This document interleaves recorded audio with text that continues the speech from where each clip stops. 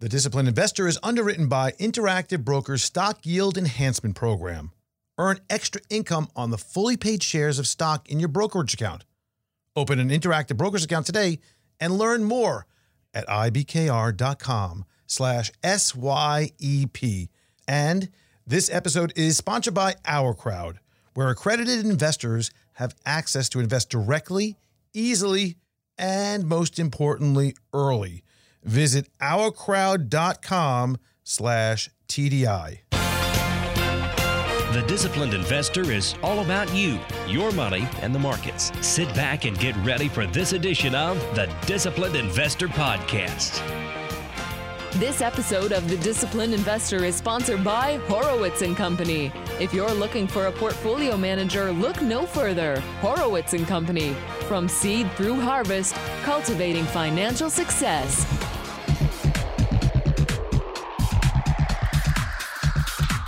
Well, earnings season is right around the corner. Inflation and supply chain issues are the talk of the town. And a very disturbing headline cited. We're going to be asking what other shoes will be dropping in China with our guest, Frank Curzio of Curzio Research. All this and much more on episode number 736 of the Disciplined Investor Podcast.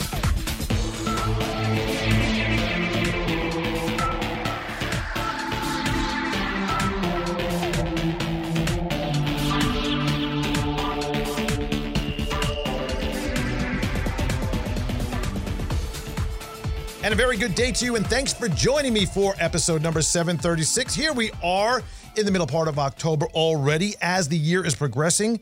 We got a great show lined up next week for you, by the way. We have a best of all the opening dialogues from the last year, or many of them at least. We cut up, and we packaged, and we put back together. And what's really cool about it, it gives you a chronological order of all the things we talked about before we talk with our guests, before we talk about our main topics each and every episode. Hey, I'm Andrew Horowitz, and I am the host of The Disciplined Investor, the co-host of DH Unplugged. I hope you are listening to DH Unplugged each week. If you're not subscribing to that, I'm telling you, you are missing out on some great topics, a lot of fun, some laughs, I'll promise you that, as well as some great games that we play each and every week. DH Unplugged, where myself and John C. Dvorak get together each and every week on Tuesday nights. We are live at 9 o'clock. We are streaming over on dhunplugged.com. There's a chat room there as well.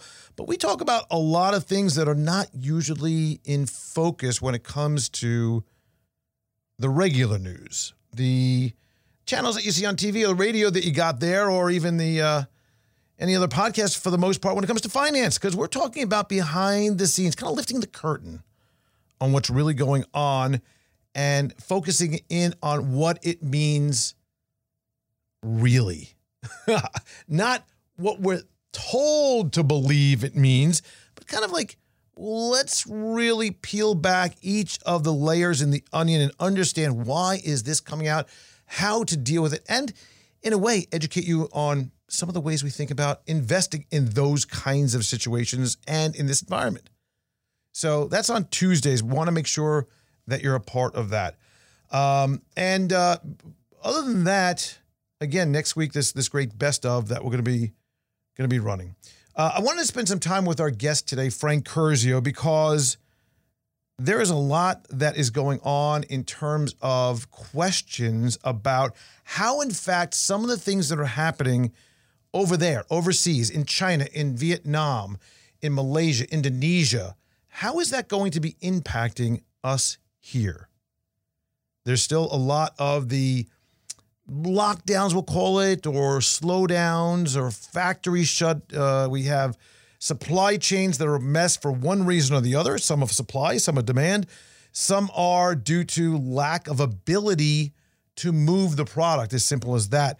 We have issues in China. We have issues with chips. We have issues with lumber and copper. We've had all this throughout the last year or so. But I really wanted to understand, how is that going to impact, and is that going to flow through? Are we going to see that there is a flow through of that to where we are now into this next quarterly earnings? So that's something I want to talk about and get through. And then a lot of other questions, because there is some things underneath the surface that I believe that we need to uncover and get to. So let's get right to our guest. And let's get right to him. You know him, you love him, you got to have him. It's Frank Curzio from Curzio Research, one of the favorite guests of listeners going back for more than a decade now when he and I started our podcasting. When everybody asked the vital question, what's a podcast? Right, Frank? Yeah, today you say you got a podcast. Everyone's like, me too. I got one. Yeah, exactly. Different times, man. Different times, right. Everybody had one. We're thinking about doing blogs back in the day when we were doing podcasts, if you remember that correctly. So pretty cool. All right, so, Frank, a couple things. You teased this week the idea that, hey, this one thing, if it happens, it can take down markets. Now, I want to get to that in a second, but I have a lot of other things to talk to you about because here we are. It's the middle of October, and we're starting to see kind of, all sorts of interesting situations develop with regard to something that you and I have talked about a lot is a supply chain. And we talked about the idea that, hey, you know what, there's a lot of demand, but really a supply issue is a major situation that's going on right now. Where are we from now? And let's kind of give you some road to run on, through the next few months. We haven't hit bottom yet. And what really ticked me off is watching the CEOs of the automakers, especially Ford and GM, go on and say that it's a Q2 problem. After that, we'll be okay. And I think they forgot that these numbers are published from a lot of different places. And you're not used to finding them because it's not exciting and we never had problems like this. But you have your sources when you have your podcast. Mine goes out to 100 countries, and just the amount of emails that have come in that have just the data, from a place like Maersk and just different countries and just showing the ships. I mean, it's such a big story now, but knowing how bad it was and it didn't bottom, and seeing these guys actually lie on TV. There's a reason why they're talking up their EV portfolios. There's a reason why GM last week or 2 weeks ago just said that, hey, you know what, in 2030 we're going to double EBITDA. That's but that was 20 for 2030. Yeah, that's exciting. That's still a long time away. You're talking about EV. The reason why they're talking about EVs is because they're going to see production declines of 70-75%, and they were predicting 20%. Last time I heard, if you're an automaker, you make money by selling cars. If you don't have cars, how do you make money? So people were willing to overlook that fact and say, okay, it's only a Q2 problem. This is going to go into 2023. I mean, if you look at the latest data, which is from last month, it was the 9th consecutive month. So 9 months in a row where it's called lead time. So the days of ship are still widening it. It's getting progressively worse, right? So you would think it's getting better the way everybody talks about it. But now, Andrew, we're heading into the holiday season, which is the biggest season, the biggest profits, the biggest revenue and sales for these companies. That's the biggest quarter. And are they going to be able to, inventory levels have never been this low. I think that the last time they were this low, it was a credit crisis. How are they going to get their stuff? And that's why you're seeing a lot of companies come out over the past 3-4 weeks where they're warning. They're coming out. You saw Sherwin-Williams, you saw FedEx. I mean, these are big companies. Coca-Cola switching their Nike, supply chain. Sure, right. Now, here's the question I have, though. So now it's kind of a two-armed monster which is attacking the middle, which is on one hand, you have supply chain issues that they can't actually physically sell something, right? It's not like, demand is so great and they have all these products, whatever widget they're selling, and they could do so and raise their price, et cetera.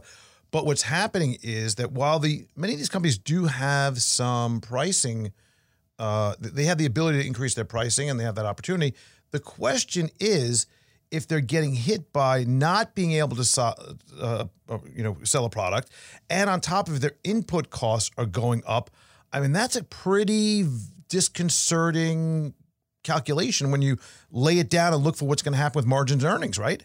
And look at the labor issues. We saw the unemployment data, right, from a few weeks ago. And as much as every single economist tried to spin that and said, well, we look under the hood, it's not that bad. It's bad. There's underlying trends you can't ignore. Whether you believe in vaccines or you don't, you're forcing people to get the vaccine to work. And there's people out there that are like, look, I'm not getting the vaccine. I had COVID, and you're not telling me how long those antibodies last, right? So there's a lot of people out there, and they have an argument that, I just don't want to put something in my body if I don't have to. Well, you know what? Well, if you have a city job, if you live in certain areas, you can't come back to work. But there's a bigger issue too. Let me just let me jump into this for a second here, because there is the concept that, hey, I got a vaccine and I'm seeing these breakthrough deals, come through, and I'm still concerned about if I am out there that I could still get it. And there is this post-virus stress disorder that is going on that a lot of people have. I can tell you people I know who have the vaccine are really still like, hey, I'm not going to eat inside a restaurant, or, I'm not going on a plane, or pick whatever the particular situation is.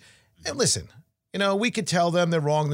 I'm not interested in doing any of that. Doesn't okay. matter. I'm not interested. The point is, these are the facts. And some people may be like, hey, I don't want to get a vaccine, or I got a vaccine, or whatever. But yet at the same time, I don't want to go back to work either. Maybe it's a nice excuse. Listen, it is a nice excuse if you have the money and maybe you can live for a while and you're thinking, hey, maybe to kind of take off some time, think about sharpening your skills to another avocation, right? But I think that I don't know. The whole thing is economics is being put on its head, isn't it not? It is. It really is. And it's, you couldn't have said it better. And we're looking at a time where I love when either economists or analysts go on and say, well, in the past, you can't come. I love that, Frank. $20 trillion. Was it 30 trillion overall? I think it's $33 trillion we're up to right now globally. It's been injected to the system. And they're wondering why there's inflation because, hey, we injected a lot of money into the system last time during the credit crisis, but you didn't. You injected it into the banks. Right? To backstop them. And they didn't have to lend that money out, and some of them did. It was just a matter of saying, hey, the banks are fine, they're strong, they're going to be okay, your money's safe, right? This bypassed the whole system. There's no working. There's no going to work. There's nothing. Hey, we're locking down everything. You stay home, and you're going to get a check in the mail. And now all these people are allowed to spend all this money, right? So they're going out, they're spending at the same time. Now you have, supply chain issues and demand, supply-demand issues. But, when you look at the whole entire – even every country you can go to, it's just, you're right. You got to look at it differently of what's going on, because what do we do when we had a lockdown? It's almost like you allow, say if someone lives a decent lifestyle, and all of a sudden they're in a billionaire lifestyle and they get everything first class for a year, and then you take it away from them, right? How are they going to feel? You're changing them. When you change that, you change sentiment. You had everybody stay home, and most companies didn't skip a beat. Right, especially in technology. So now people are like, why can't we just stay home and work? It's a lot better. Now you force them to go back to work, and now you throw in, well, you're going back to work. You told us it was a 96 efficacy rate, that we're not going to get the vaccine. We get the vaccine, we're not going to get, infected ever again. And they got infected a couple months later with Delta. So we know that doesn't work. So now they're scared to go back. When you throw in all those factors, again, it doesn't matter which side you're on, anti-vax, vax, or whatever. It creates a situation that's hard to deal with, because we've never been in these times, and we have a Fed that doesn't allow. You're not allowed to have a recession. No, which is incredible. Not on their watch, unless they create it, but that's different. Think about the pressure on company. Your job as a company to grow every single year for the next 100 years. You're not allowed to growth is not allowed to pull back ever, right? Or you get destroyed. So that results in a lot of financial manipulation. It results in a lot more buybacks. It results in fewer employees where, hey, we need to cut costs to make our earnings. So there's a lot of things going on that I think it's very difficult to measure, even from an analytical point of view. And you throw in like all the meme stuff that's going on where you're pushing these stocks up where the valuations don't even make any sense. It's a difficult market out there. It's extremely dangerous right now. I would agree. It's funny because when we look at some of the sentiment, as you mentioned, and some of the things that are going on with regard to you can't have recessions or you can't have missed earnings. One of the things that's really fascinating is the way that the markets, I would say, consume information in a way that they are kind of always looking at, okay, what's the bright side of all this, right? Or how is this being presented? For example, we have this idea that there's inflation. We know there's inflation. Nobody's going to tell me otherwise. Empirically, from a statistical measure, from what I see, everybody that I talk to, yes, there's inflation. Now, there's some things that are lower cost. I happened to buy a couple of things recently on Amazon, and I said, hey, you know what? I'm just going to look. What did I buy this for last year? For example, I bought underarm deodorant, okay, on Amazon. And I see, you ordered this last a year ago, And by the way, it was a 2-pack. I don't go through only one per year, okay? You said it, not me. That's why we do podcasts, not in person, on the Skype. So it was lower this time, the cost of it. I found that interesting, and not a lot lower, a few cents lower, but the idea of inflation, which is it's transitory, which it will be, by the way. The question is, when's the end game on the transitory cycle? But what's also interesting, we realize that the Fed does not and will not tolerate deflation. Would you agree with that? Yes, they won't tolerate deflation. Right. No. I mean, that's, you know what? It depends, really, Andrew, because they say that's a bigger problem for the Fed than inflation. I don't agree with that. It depends what we're talking about with inflation, because we haven't seen inflation, right, since the 80s. I mean, runaway inflation where it was crazy. And so we're operating in an environment where nobody's really familiar with, where they're like, oh, we have inflation and it's okay. And, things do well in inflationary environment, right? All asset prices are going to go higher. But when you get too much inflation, it's extremely, extremely, extremely dangerous. And here's why. Because it's the one and only problem the Fed can't control. And the Fed can't do anything about it in terms of fixing it. So the only way to really fix it, where they could fix it, is they have to do the opposite of what they're doing now. They have to take money out of the system. So they're going to have to sell bonds. They're going to have to raise rates. When you do that, think of a mortgage, right? Hey, I got to get a mortgage. It's, whatever, 3.4, whatever, 3.3, wherever it is today. And if it goes to 4, that's a big difference. If it goes to 4.5, now you're seeing less leverage, less debt, which results in, across the board, lower prices, lower asset prices. And that lower asset prices. Yeah. And now what do companies do when you have that kind of environment, right? Because you're taking debt out of the market, you're taking leverage out of the market. Now they lower their CapEx budgets, which is advertising and everything else. So if you're wondering why technology gets hit the hardest and it's getting hit, while inflation's going higher and higher and higher, and the 10 years going higher, that's the reason.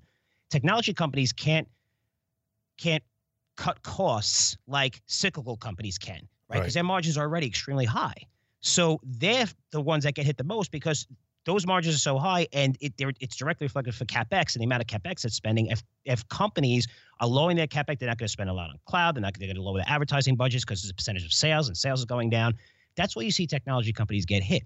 What companies do good? Well, companies that can have pricing power.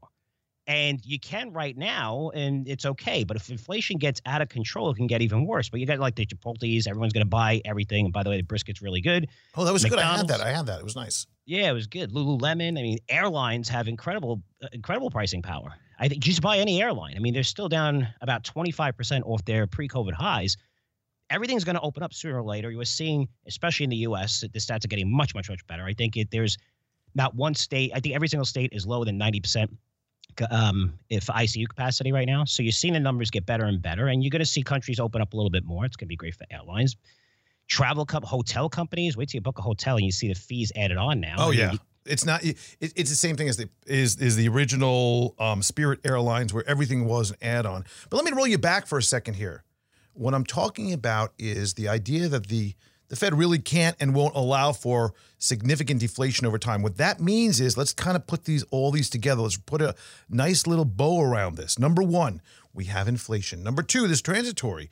Number three, the fact is, if the Fed doesn't allow for deflation, therefore, the higher prices that we're seeing now are really not going to go down from whatever that level is that transitory point ends. In other words, because inflation will slow doesn't mean prices are going to come down. And this is a concept I think is really important that I've tried to talk about many times, because you have to understand the way this is all being framed. And the way it's being framed is inflation is transitory. Therefore, what does that mean? Well, that means there won't be any inflation and we're going to go back to normal in a few months. No. What that means is the rate and pace of inflation at this 4%, 5% level that we're seeing now, and even 6% on some metrics, will halt back down maybe to 2%. But if we just stay at 2% from here on forth, what that means is we're going to have higher prices, right? Mm-hmm. So don't get this, people got to understand that we have to find companies that can survive, do well, sectors, places, areas around the world that can do well in that kind of environment. Let me just take a quick break and talk about something where there hasn't been inflation. In fact, there's been a reduction, and that's the pricing of trading. We're going to talk about Interactive Brokers. It's the professional's gateway to the world's markets. IBKR offers commissions starting at, 0% for U.S.-listed stocks and ETFs, enhanced price execution via IB Smart Routing, and access to their powerful trader workstation. Their web, their mobile, and their API trading platforms are all included. So join clients from over 200 countries and territories to invest globally. In fact, now you can even trade cryptocurrencies right alongside of your stocks and your options, your futures, your fiat currencies, your bonds, your mutual funds, ETFs, whatever you're trading. Right along with that, you can trade your cryptocurrencies, and all from a single integrated account at the lowest cost at Interactive Brokers. Find out more about trading all of these securities globally, plus crypto, at ibkr.com. Good stuff. Check that out. Anyway, thank you for that moment. Let's come back to the inflation situation. And you mentioned some places that it's going to hurt. You mentioned some areas like, it's going to hurt maybe technology, spending, things of that nature. It will help maybe the banks, maybe the airlines, and a few others. What is going on with the infrastructure hoo-ha and companies that should, in theory, if you're thinking about it, do well, like Caterpillar and U.S. Steel? I mean, they're in the doghouse. They're in the doghouse, but I have to tell you something even bigger for the infrastructure bill, because we're looking at massive supply chain issues. People can't get anything anywhere. That's why we're seeing an explosion in raw material costs. If it's not lumber has come down, then it's going to be cotton now. It's constantly, right? We're looking at oil prices.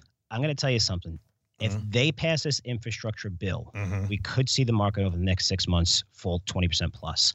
Because we are going to see inflation beyond belief. We're going to have everybody ordering raw materials, trying to get them.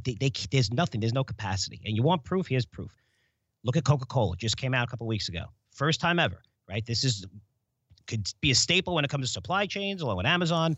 So they always ship their stuff through containers, and containers, that market went up from $2,000 a year ago to over $14,000. It's probably even higher now at spot prices, right? I know of people paying $22, but go ahead. Yeah. So they said, okay, we're going to ship you dry bulk, which went from $1,000 to $5,000. Dry bulk is for raw materials. So if Coca-Cola is doing this, there's a ton of other companies doing it. Now, that went up 5x compared to 8x. So they're saving money. But how many other companies are going to do this? Now you're taking up that capacity as well. So when these raw materials, and everybody needs raw materials even more, it's like pouring gasoline all over it, right? $3.5 trillion. And even though we know probably about maybe 30% of that's really going to infrastructure, when you look at the bill, what do you think is going to happen to prices?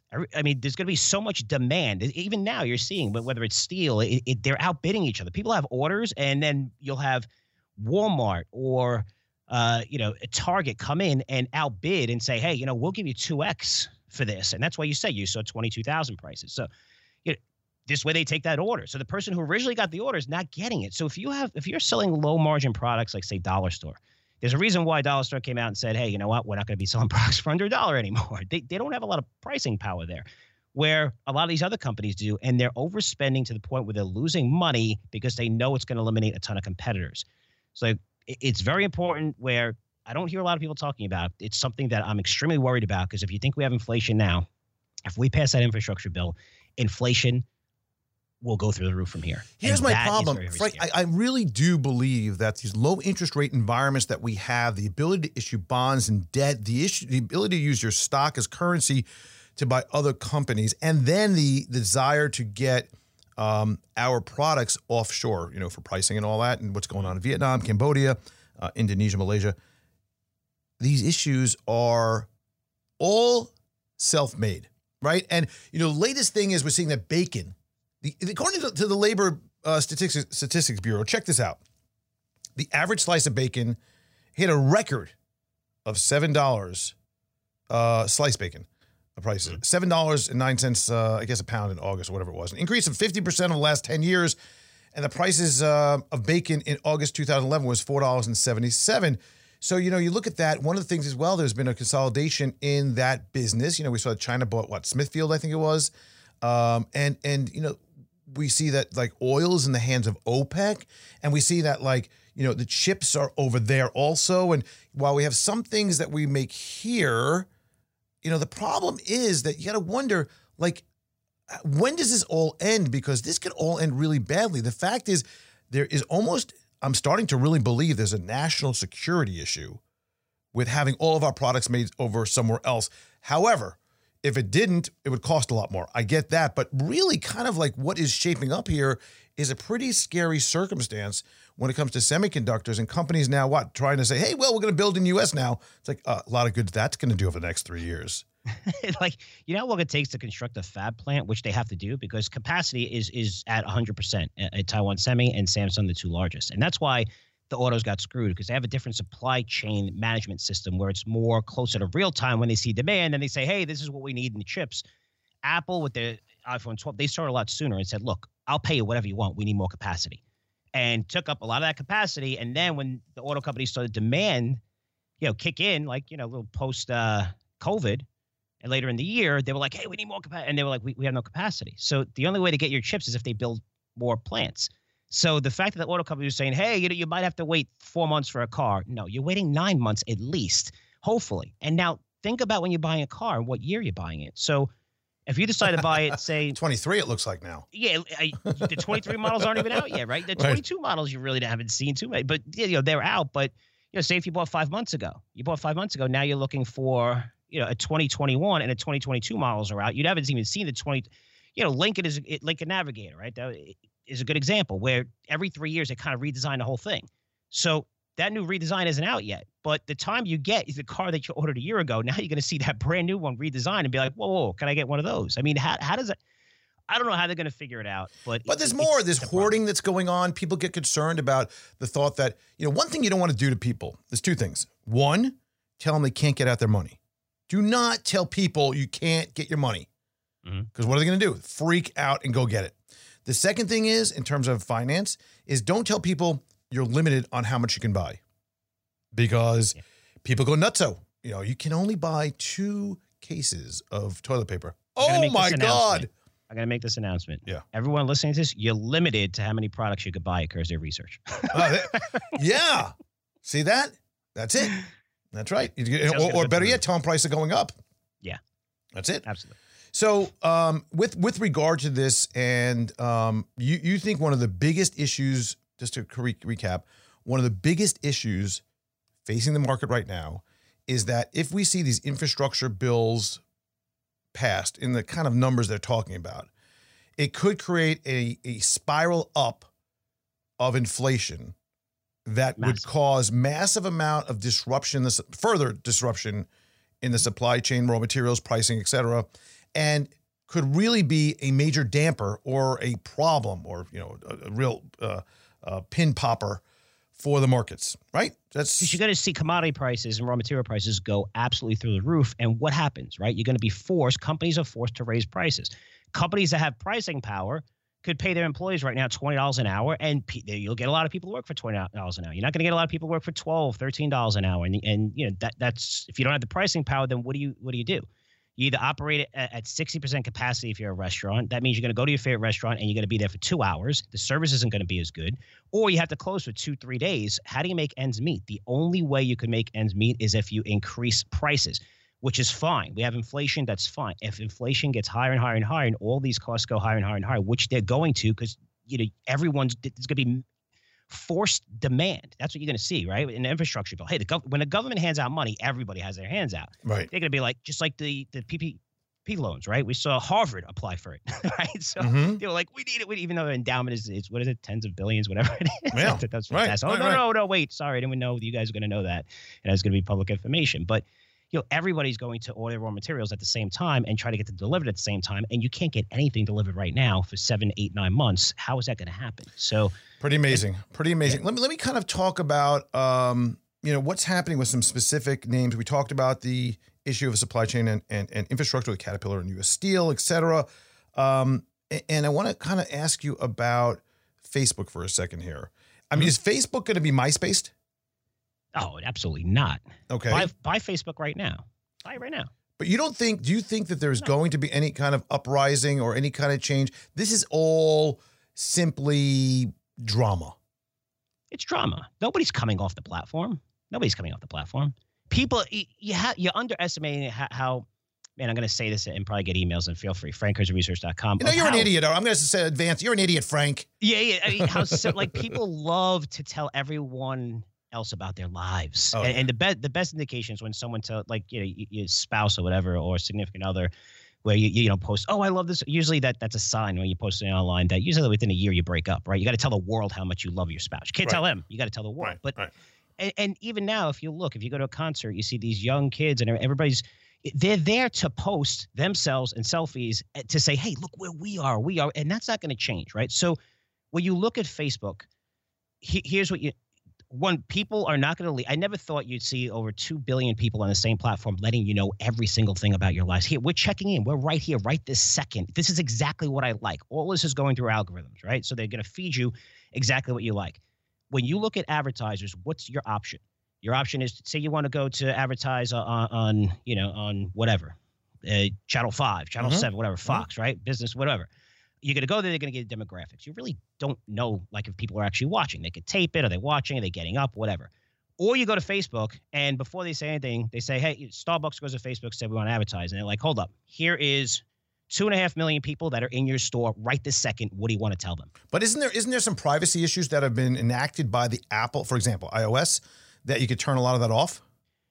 You could. But, if you turn it off, it results in not as good as experience, right? Because you're going to list where you are. Here I am. This is what I'm doing right now. Your friends and stuff like that. So, yeah, it's going to hurt them a little bit. But what Facebook has is probably the most pricing power in the world, and they're in the greatest secular market of all time, which is advertising. Every single company is going to advertise forever for the next 5,000 years.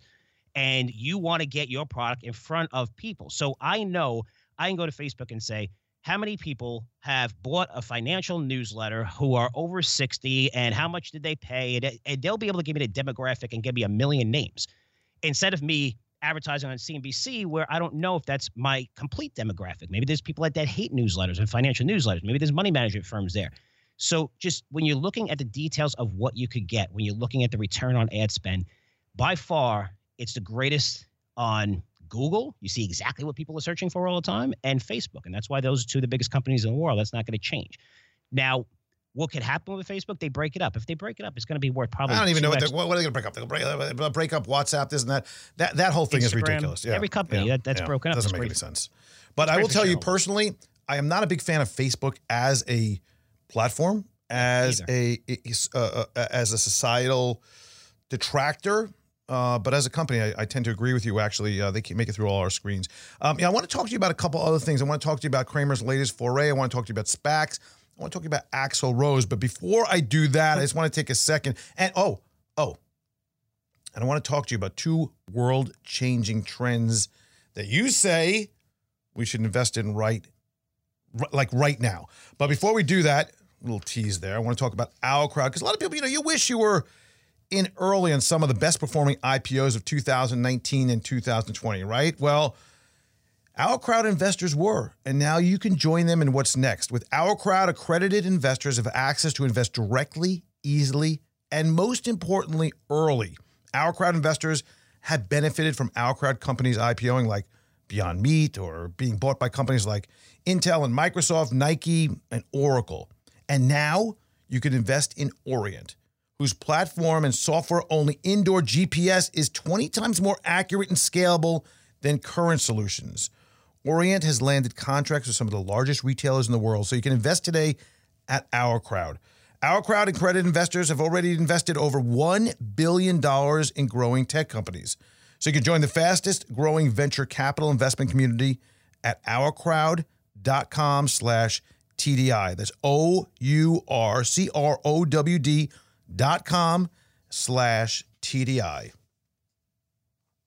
Got those advertising things pretty good, huh? Reading them off like a pro, aren't I? Hey, perfect. That's awesome. So, speaking of advertising, so I want to talk. What is Axl Rose? What is Axl Rose teaching you about investing? Well, I went to the Hard Rock this is Seminole in Florida, right? So this is near you, right? By Fort Lauderdale, Hollywood. It was a quick thing. We went down there for 2 days. Now let's back up here. Frank's covering right now because Frank just screwed up. No. Frank screwed up bad just now. No, I didn't. That means he was down here. Let me just explain from my side of the microphone what I'm hearing. Frank said he was down here, which I didn't know actually, going to some kind of concert of some sorts at the Hard Rock, which is only about 10 minutes from my house, by the way. Is it really? And he didn't call. Oh, yeah. And he didn't call me. So, okay, just to say, now he's saying it was a quick thing because that's going to cover it up so I don't get pissed off at him. Continue on where you were.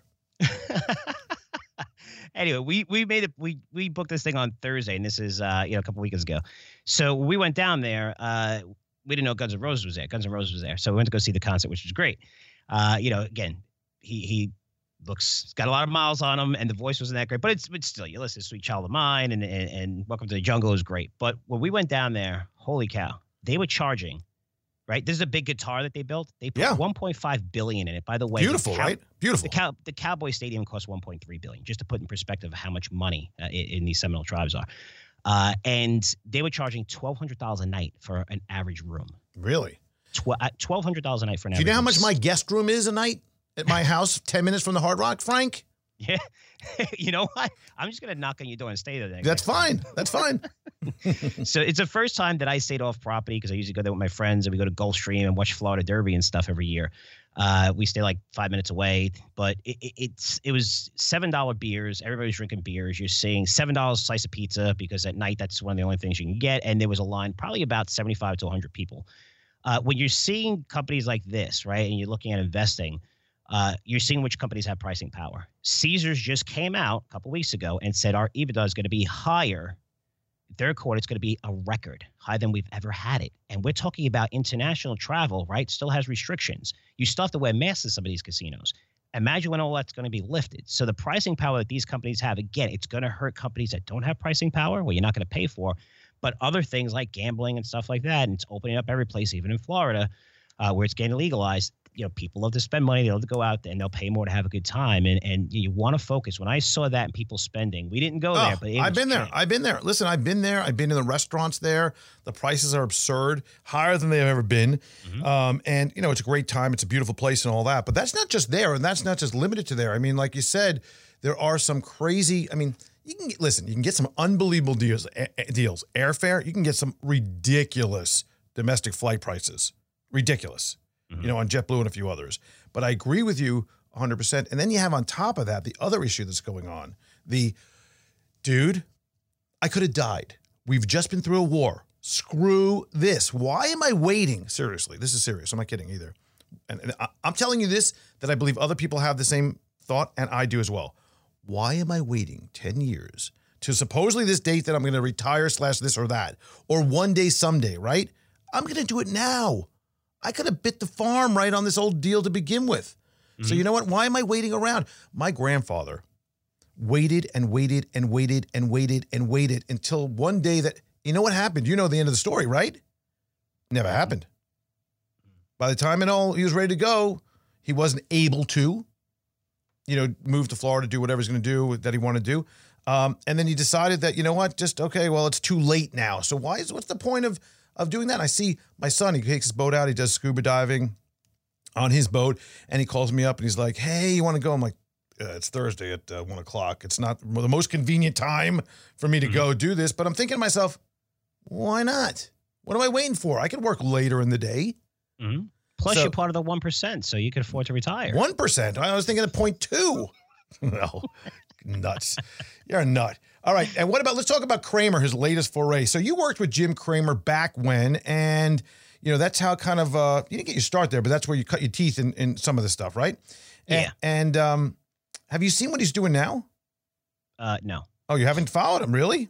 Mm-mm. I mean, I talk to him every now and then. I mean, Kramer went to my wedding, but no, I haven't really. This is all over the CNBC. He's moved from the street. He's no longer with thestreet.com. And now the CNBC is like promoting his, I don't know if it's a newsletter or his something, his picks, if you will.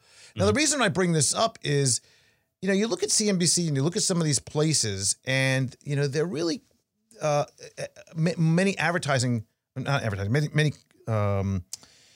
many shows out there right now, and you got to wonder what's going on with this. And when you look at something like what you do, which is original content, right? How many newsletters do you have? We have 7 now. We have 2 other editors as well who are fantastic, and so we have 7 paid products. I think we have like 13 overall, 12 overall, something. I mean, I just find that you could find such great original content, and what they're doing now and trying to shove down just Cramer's ideas and all that, and then that now is going to prevent, if there's a pick in one of those, you got to wonder if somebody's going to go against it or allow someone to go against it on TV right now. So that kind of scratches that whole thought that I would, ever, not that I would, but ever be involved in that. But, something that you do, which is the original content, the stock picks and then the accountability for them. I find that to be just a much more reasonable place, then I don't know. I don't know what to go over this whole thing. I mean, look, for us, I love being independent. We don't get paid by any of our companies. So, and we invest in some of those companies after our investors get in. So, we don't have an agenda, right? It's just, I say what I feel and that's it. Where if you're working as someone, you have to have that agenda. If it's Goldman Sachs, you can't really go against what, a lot of what they think, right? Same with Kramer. Like if, it's NBC and owning the whole station, so on the whole network. So, that's the only thing where you kind of have, if there were mass mandates, you're forced on that, right? So that's one of the things. But I wouldn't, he was responsible probably, and I worked there for 5 years, and right when the show, probably about 6 months before Mad Money started, and before we were working on what buttons to get and with sayings and stuff like that. It was a lot of fun during that time. Learned a lot and covered every single industry. We were forced to give him ideas all the time. So we covered every single industry. It was like 2,000 stocks a year that he was recommending, which we thought were crazy. But we were responsible for doing all the research behind those companies and getting in touch with all the CEOs and stuff and getting them on a show. So, but when I look at Kramer, he's probably responsible for 90% of the Street.com revenue, even with advertising and hits. But that news, he's gone. No, it's gone. He's gone. He left it. Yeah. So CNBC is going to promote that. And look, there's one thing that Kramer brings to the table. I'm a fan of Kramer, and that's someone who let me go, and I'm still a fan of him. So I should be biased, but I'm not. Is that he brings entertainment, and a lot of people bring entertainment by stupid headlines, like Bitcoin's going to a zero. The market's going to crash 40-50%, right, just to get on TV, and a lot of that's bullshit. You're going to get killed and lose your money. He makes it fun where he'll dress up like Captain Crunch, but he goes over the fundamentals and goes over everything. And that's a personality that you don't see in our industry, right? So he's bringing like more and more people to it. He understands. I was behind the scenes, and I know a lot of people, and a lot of people in our industry. They'll recommend whatever they do, whatever, right? They're going to make their money, and you'll see that stock crash, and they don't report back. With Kramer, when he gets something wrong, I mean, he's throwing chairs. I'm there. And he's getting angry. And I always respected that because he understands that responsibility of how many people are actually listening to his picks. So when he gets it wrong, he's angry. And I always said that's a great thing. And if I ever got that way too, where my picks are down, that I'm actually recommending on my podcast and giving to people, the day that I don't care about that, where people are actually losing money, is the day I'm out of this industry. I've never thrown a chair. Have you thrown a chair? I've thrown a pen. I broke a computer. I put a history of a computer. I think I may have thrown... pen. I may have thrown a pen and a couple of paper clips once.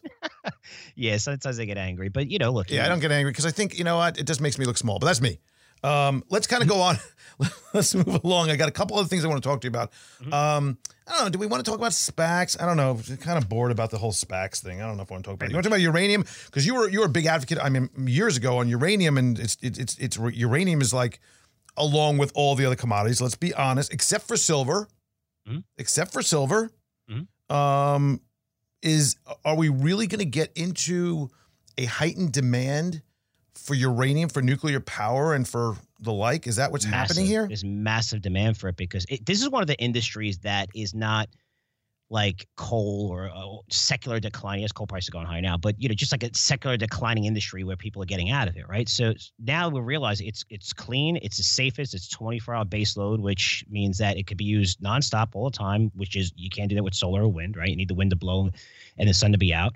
And we're realizing in a lot of countries that this is it, and the green energy push, right? So electricity companies, we're the biggest consumer in the U.S. Of uranium, but we don't produce at all. One of the lowest producers, and that's changing now. So these electricity companies have to lock in, and they've done this, and they've done this pre-Fukushima when price went to 130, 140. They're forced to lock in at higher prices, and they're just sitting there not locking in because prices, I mean, the average price to make this thing work where you're producing and making money off is $50, and it was like $27, $28, $29. Now you have other factors. You have Sprott come in and say, we're buying physical uranium on the market. It pushed the prices really high right away to $50 a pound, and they've come down to about $44 a pound, $41 a pound, but they were $39. They were about $31, $32 like a month, 2 months ago. So these uranium stocks absolutely exploded higher, and they're still holding their gains. But now that underlying trend behind it where, I mean, since 2010, I think Fukushima, I've never seen an industry where people need this energy. Some has come offline, but the massive demand that you have for these contracts, coupled with so much of it coming offline from Cameco and Kazakhstan, and I mean, it's creating like the perfect storm. And I know very, very smart people in hedge funds that have been in it for the last 3 years, and man, they're benefiting tremendously right now. I mean, it took a while, but a lot of those stocks are up tremendously over the past year. So now we talked about a lot of things. By the way, you can get information. I wanted you to mention where Curzio Research. You want to tell them where the URL is, what to look for, the things, the stuff. CurzioResearch.com. You can go. You can see everything. We offer free newsletters because we like to see what we're all about first before you subscribe to anything. And then we have low price newsletters for everyone. Then we have a higher price, which are more specific, more aggressive. A lot more research goes into them. I do personal videos myself, 20, 30 minutes. That might sound like a long time, but that's every month I come out my pick and I break down everything, all the sites I use. I do it on video, and you could see and follow along. And just, we're one of the few companies in the industry that's done that, and the response has been unbelievable. Wall Street Unplugged. We're doing every Tuesday, Wednesday, Thursday now, and that's our podcast, which is fantastic. We have great guests on, and viewership over 100 countries. Just it's kind of humbling when you see. I'm like, wow, I can't believe how many people actually want to listen to me. I always say the same thing about you, Frank. I'm like, I don't get it, but hey, if you want it, I get it. And it's getting bigger and bigger and bigger, and it's really cool. And you'll find lots of unique ideas, lots of stuff. So I'd like to travel boots on the ground and just tell you a lot of things. Yeah, obviously to Fort Lauderdale a lot without calling me, but let's kind of move along for a second here. Slow that down. You mentioned, and we'll kind of bring this to a close here, but there were two different teases. One thing that could take down the markets, that was something significant. Talked about that. Two world-changing trends. You always have these great kind of lines, these teases. Two world-changing trends that you should invest in right now. Yes, I've been attending the Consumer Electronics Show for about 8-9 years now. I got to go with one of these two with you. Oh, it's amazing. So I have a media badge because of the podcast. So they shut down the booths. I have access to everything and make plans with, interviewing top executives at Amazon. Everything. It's unbelievable. If you haven't gone, you have to go once. It's incredible. There's something there for everyone. But when you look at the trends, when I saw in 2010, 11, when they were talking about the Internet of Things and it's going to go out to 12 billion people. I'm like, what are you talking about? How's that possible? And it turned out we're talking about every single device being connected, which was a world-changing trend. We saw 5G, we saw AI, we saw all these things. But over the past few years, there hasn't really been a lot of innovation, right? We've seen trends get better, right? We got social media has gotten better. We saw AI get better. We saw 5G get implemented, right? So it was almost like nothing new that, hey, what's going to change the world outside of maybe crypto, right? Mm-hmm. So now you have these trends where you have the metaverse. Learn about the metaverse. If you don't think it's a big deal, Facebook, one of the biggest companies in the world, Zuckerberg said in 5 years we could see ourselves being a total metaverse company. So it's basically merging virtual reality with augmented reality. Quick example. This is like the original game was called not Afterlife. What was it called? Afterlife? Was that? I mean, you could basically look at Roblox now or Fortnite, but it's more involved because if you go to some sites that are actually doing this, and there's some sites within crypto that are doing this, you go into this universe, it's your character, so you're real, right? So it's an avatar of you. And now Coca-Cola's, all these, you have advertisements. You can go in and buy NFTs, go into art stores. I mean, when you start looking at it, I can't even give it justice by explaining it, but just keep a couple of hours aside because next thing you know, 3, 4, 5 hours are going to go by. You're going to go, holy cow, this is like the greatest thing I've seen. It just works. It's amazing. It works with 5G, AI, everything's faster. Companies are getting into this. But when I see companies like Coca-Cola or I see some of these banking companies, these companies are investing, selling products through it right now. This is going to be huge. And so you think like a Roblox, RBLX is a company that will allow for basically people to create their own atmospheres, if you will. They create their own universes and they make money off of it. And I know because anyone who has young daughters or sons, they're all over it. I mean, my kids are all over it and they're on it all the time. Are these people going to be able to actually converse in real life IRL? Because this is all kind of made up fantasy land. Seriously. It is made up and it's not made up. That's the key. So you could be able to go to the Super Bowl, walk around the Super Bowl, exact specs of the Super Bowl, wherever they're going to have it. I think it's a Ram State, wherever they have it. And then you could interact with people. You can go and hang out. You could do whatever you want. And then you go sit in your seat and watch the game live. And you're watching the game live through your avatar. I mean, so you know what? This is interesting. So what could happen here is, for example, you could come down to Fort Lauderdale on one of these things and still not call me in the metaverse. Is that what you're saying? I'm gonna I'm gonna have my avatar walk into your house soon. Yeah. But this is a game changing trend. It's just if once you start researching, it's something that few people are talking about. But the money going into it and how many companies are spending, the big technology companies getting into this and the amount of money going into this, the patents that are being taken out on this technology. That's what you want to see with something new. It reminds me of the beginning of crypto when, really no one understood in 2014, 15, and all of a sudden 16, 17, you saw the volatility come in. Yes, we crashed and came back, and now you see new technologies. This is something that's different, that's new. A lot of people don't understand it. I don't even understand it, but I know when I see it, it's absolutely amazing. And the fact that you got the big companies investing in it is cool. That's one trend. The other trend is security tokens. This is a trend that I based my whole company on. We did it. CEO, Curzio equity owners. I'm not saying that for anyone to buy it or whatever. We're going to be trading on a T0 exchange, which is the largest, most volatile exchange for security tokens. It was really big news. We're going to be trading there in December. Right now, our token trades overseas on a place called Merge, which is an exchange. So now it's a U.S.-based company trading in the U.S. This industry has opened up just like I thought it would. And 9 months ago, I was like, man, why isn't it? And maybe I'm wrong on this. But when it comes to trends and you make things easier all the way around for everybody, that's how things get disrupted. And I didn't need investment bankers to raise $4 million for my company to grow it. Now you don't have to worry about going to Robinhood, right, at $40 billion valuations, or Snowflake or Coinbase, right? When these guys do Series A, B, C, E, F, G rounds of funding, the time you're getting as a retail investor, these guys are selling it to you and making a fortune. Same with SPACs. If you look at SPACs, just look at any company. Take 3 companies that were SPACs and look at their valuation before they became a SPAC and merge into that SPAC. You see $1 billion valuation. Next thing you know, it's a $7 billion valuation. They're selling it to you at 12, 13, 14. These guys are in $1. All that stuff works when the retail investor needs to be buying it, and they get, I won't curse here, but get screwed. Sure. Now, listen, we're a small cap company. I cover small caps for 30 years. Maybe we don't make it. Maybe I mess up, whatever. However, you're able to get in on the ground floor of our business. And if we do become a $1 billion, $5, $10 billion company, that will result in life-changing gains for you. And we're seeing tons of companies roll into this space right now because there's less regulation. And also, you're not in private companies, what's your liquidity period? It takes 7 to 10 years. You have to get bought out or an IPO. With this, it's a year later you become trading. So you can get in and out if you want, creates volatility for you, which a lot of companies and venture capitalists love to see. That's why they're investing in crypto like crazy right now. It just checks off every single box. The most important thing is it's better for the end user at the end of the day. And that's what I always saw 2 years ago when we did this. And now to see this thing come But where do you get involved in this aside from directly? Is there any way that an investor can kind of hit this? But besides, Absolutely. You know what I'm saying? Like, is there a crazy sound, like an ETF or a mutual fund, something like that? Well, you can go to T0. T0 is starting on board tons and tons and tons. This was the brainchild back in the day of the Overstock dude. Of the Overstock dude, yes. This is what he saw. Right. Yeah. So this is obviously drove him batty and crazy, and he left the company and all that. Yeah, he was crazy. There's other reasons. Patrick. Yeah, so this company is kind of like spinning off of that now from Overstock, becoming its own entity. And now you're seeing more and more tokens get listed, just like a regular like a Coinbase was simple, or even like a Kraken, where all these things are trading. Those are utility tokens. People don't realize you don't get equity in them. Meaning, if someone came over and bought that company, you get zero. You get nothing.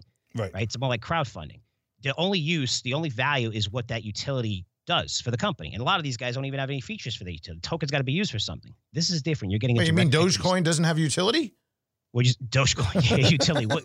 Yeah, exactly. Right. It's insane. But for us, it's a security token, right? It's security. And I'm telling you, they're going to come out on this industry, and that's how I felt for a long time, because all the things trading on Coinbase, I like Coinbase as a company. All these cryptos outside of maybe the top 5 or 10 are securities. They're securities and not utilities. And when the SEC comes out, all these things are going to come off the exchanges because they don't want to show their financials. A lot of these guys raise money and spent it on Ferraris or whatever. You don't have to list anything. We do. Our financials are listed. We're transparent.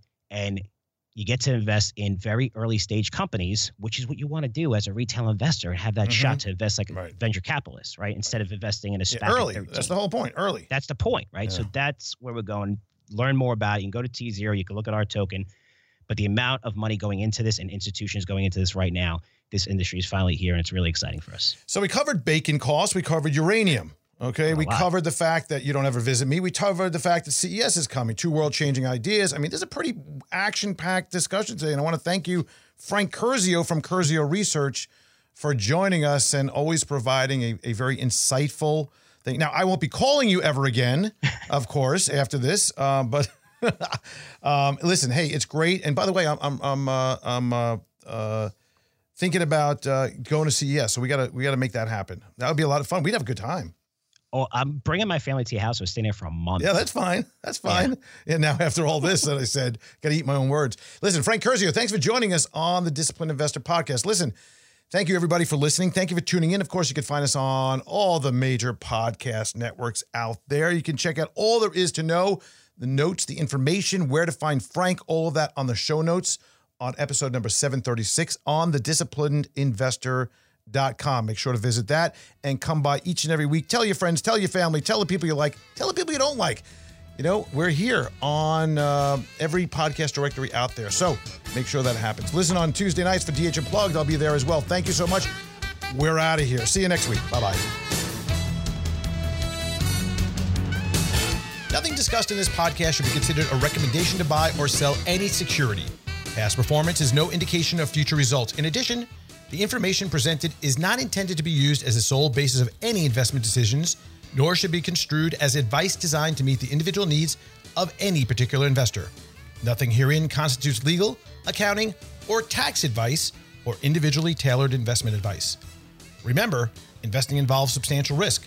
Past performance is not a guarantee of future results, and a loss of original capital may occur. No one receiving or accessing this information should make any investment decision without first consulting his or her own personal financial advisor and conducting his or her own research and due diligence, including carefully reviewing any applicable prospectuses, press releases, reports, and other public filings of the issuer of any securities being considered. Please consider this for educational purposes only. As always, use your best judgment when investing. Horowitz & Company, Inc. is registered as an investment advisor with the state of Florida and conducts business in other states where it is properly registered or is excluded from registration requirements. Registration does not imply any level of skill or training. Advertisements are not related to the host or affiliates and are not considered recommendations by the host of the show or any affiliates of Horowitz & Company.